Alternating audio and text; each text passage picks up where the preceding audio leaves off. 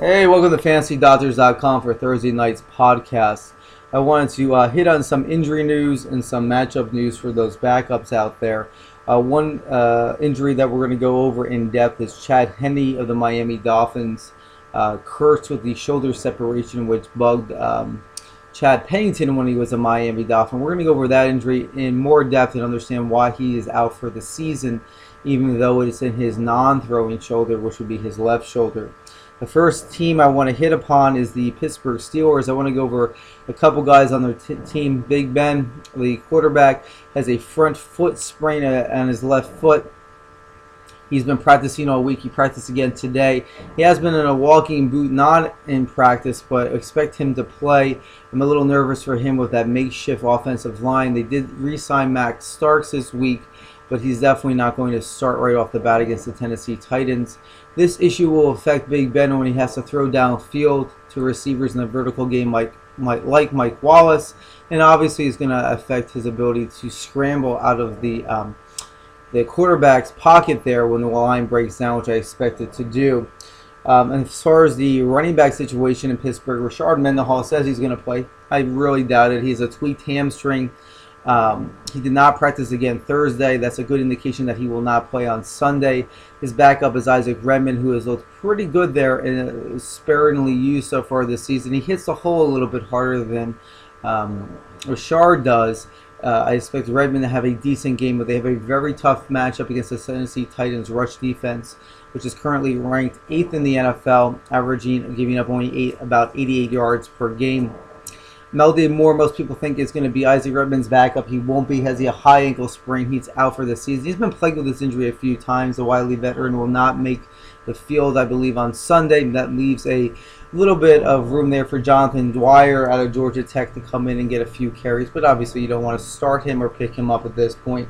And then on the defensive side of the ball, James Harrison, the fearsome linebacker with the same name as I, will not be playing. He has a broken orbital bone. Jared Mayo of the New England Patriots is not playing.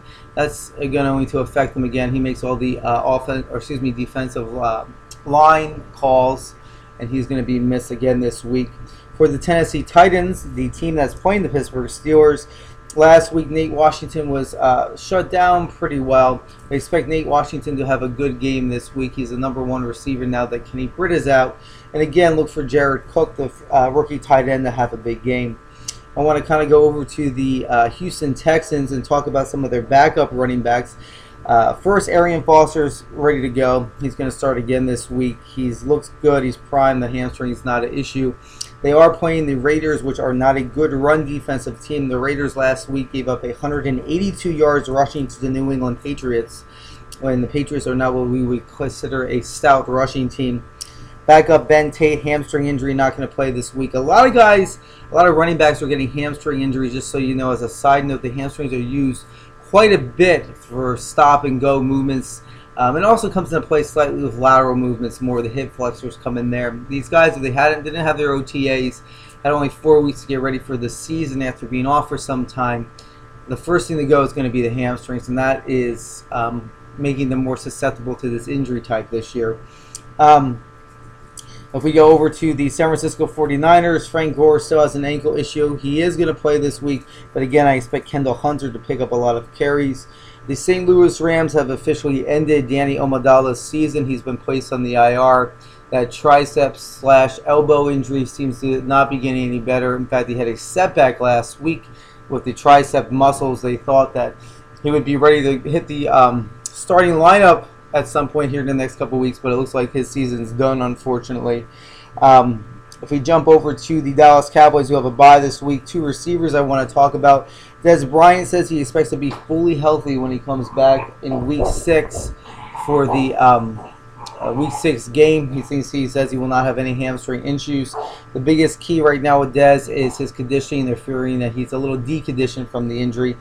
And we expect Miles Austin to be back by Week 7 from his injury situation. Another key point I want to hit on is Donald Driver, the Green Bay Packers. Last week, It was widely speculated that he had maybe slightly tore his ACL. Not the case whatsoever. He has a sprain, but he's been practicing all week. I don't think he'll play much of this week, but he doesn't have a torn ACL. His career is not over. He'll still be there with Green Bay. Not really a big role anymore. If you look at the way that the ball is spread around at this point, he might be their fourth receiving option. Jordy Nelson is definitely number 2. Randall Cobb has moved up to number 3. James Jones is probably 4 or 5, with Donald Driver at 4 or 5 at this point in his career. And then a few other points I just want to really hit on that aren't injury related. I want to go over Donovan McNabb. At some point, he's going to be bench folk. Christian Ponder is going to take over as a starting quarterback there. You should be definitely widely aware of that. And then another good point is, I'm not a big fan of this guy, but Tim Tebow in Denver. Kyle Orton, if he doesn't start to produce, is going to be a sat. And I know Brady Quinn's the number 2, but I'm really expecting Tim Tebow to start to see the field after Week 8. There's some rumors going around. I don't have his contract obviously in front of me, but that there's a clause in it that Tebow gets a lot more money if he becomes a starter prior to Week 8 than he would if he was after Week 8. And the rumors are going to wait until Week 9 to have him as a starter. I don't know if that's necessarily true or not. Now, the real guy I really want to get into a little bit more in depthly with you is Chad Henne of the Miami Dolphins. He has a shoulder separation on his left shoulder during that game, and he's going to opt for surgery instead of physical therapy, meaning he's done for the season. They have signed Sage Rosenfels, and they have also brought up from the practice squad a guy I know, Pat Devlin, who actually is from Philadelphia area and Downingtown and played at Penn State for a couple of years before transferring to Delaware. But, a lot of people were like, well, it's the shoulder separation. Why is this guy not able to play this year? I don't really get it, especially on a non-throwing arm. Why can he not play? A couple things. When we look at a shoulder separation, there's several joints that encompass the shoulder, and the shoulder is a very complex joint structure to begin with. Somewhat not stable. No joint is what we consider completely stable. The most common injury of a shoulder separation is what we call the acromioclavicular joint, or simply an AC separation. A lot of people will call it an AC separation.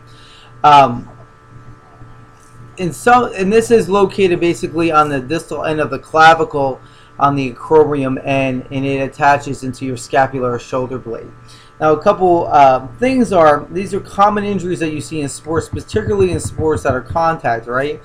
Shoulder separations are seen in football, soccer, hockey, MMA, those type of sports. But there's grading or types or classifications to it. So you may have what we consider more of a mild or type 1 AC or shoulder separation.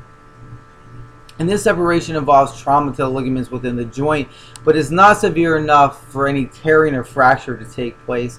And this is usually normally considered a sprain of the shoulder joint. Most doctors will treat this with anti-inflammatory drugs, pain medication, muscle relaxers. They'll put the arm in a sling or immobilizer. Then they may do some physical therapy. And then Henne, if he had this type, would then put some what we call kinesio taping on his shoulder joint to stabilize it. The next couple grades are a type 2 separation, which is basically a tear of that ligament, of the AC ligament. So there's ligaments that hold the joint in place, right? Without those, the joint would be completely unstable. The bones would be flinging everywhere. So it's usually a tear of that with a partial tear or sprain to another ligament within that joint space. This is where you see people getting a bump on their shoulder that's permanent there from a shoulder separation. You might have an uncle that's, hey, I separated my shoulder many times. This is what a bump is on the side there. This is going to cause severe pain and loss of what we call active range of motion or movement within the shoulder joint. Usually the therapy here is going to be, again, a sling, ice, heat therapy, anti-inflammatory drugs, maybe some pain medication. This is about a 6 to 8 week thing here. They may also do physical therapy. If it's bad enough, type 2 may need surgery. And there's what we call type 3, which is when both the AC and coracovicular ligaments are torn. So 2 ligaments within that joint space tear. There's a significant bump that's formed on the lateral or the outside of the joint. And this is going to be permanent. And this is where it can take up to 12 weeks to heal. It may need physical therapy, but a lot of times it's not going to get better. You may need surgery to fix it. I'm going to, at this point, I'm going to speculate and say that he probably has a type 3 tear to or separation to that joint. And there's a couple other types. There's type 4, which when there's actually a fracture within the bone, the clavicle itself, and there's a problem with the tearing of the ligaments. There was nothing that came out that said it was a fracture. So I'm definitely not going to say that. I'm going to say it's either the really severe type 2 or type 3. So we went over the non-surgical options, and Henne had both presented to him. He decided to go with surgery, and that was going to keep him out for the season. So that can be seen with type 2s. Again, it can be seen with type 3s. There's a risk of arthritis forming within that joint space. There may be severe pain going forward. So what they're going to go in is they're going to go in and stabilize the joint space. It's like an arthroscopic surgery of the shoulder. They're going to do their best to repair those ligaments that are torn, stabilize the joint, and then he's going to be in a sling. And then after he's in a sling, he's going to start to do some physical therapy and active range of motion. But because of this, he's done for the year. This is at least a 12 to 16 week time frame between getting the surgery, healing, starting physical therapy, and being able to lift weights and have active or movement within that shoulder joint. You know, either way, if he didn't do the surgery and he just decided to do physical therapy, he was going to miss a significant amount of time. The big crutch here for a lot of people that are Miami Dolphin fans is, why is he out for the whole year if it isn't the shoulder he throws with? Problem is, if he had this injury and he got hit again on the shoulder, he may be damaged for life. His career might be over, so he cannot play with that type of injury. You know, one bad hit, one bad throw, and he's done, even though that's not the arm that he's throwing with. And you have to remember, when a quarterback throws the ball, it's not only the arm he's throwing with, it's your biomechanics that are involved with your hip joints, your legs, and also the stabilization of the other shoulder. So that's just a little bit so you kind of understand the detail of why a shoulder separation, with a lot of people getting, you think of just popping it back into place, is knocking Chad Henne out for the season. At this point, I'm going to say it's either an extreme type 2 or a type 3 tear. Well, there's your medical information in your news on injuries this week. Doc Harrison signing out. If you want to, go to fantasydoctors.com. Check us on Twitter. Check us on Facebook. Check us on the website. Email me if you have any questions. Thanks, guys. Have a good night.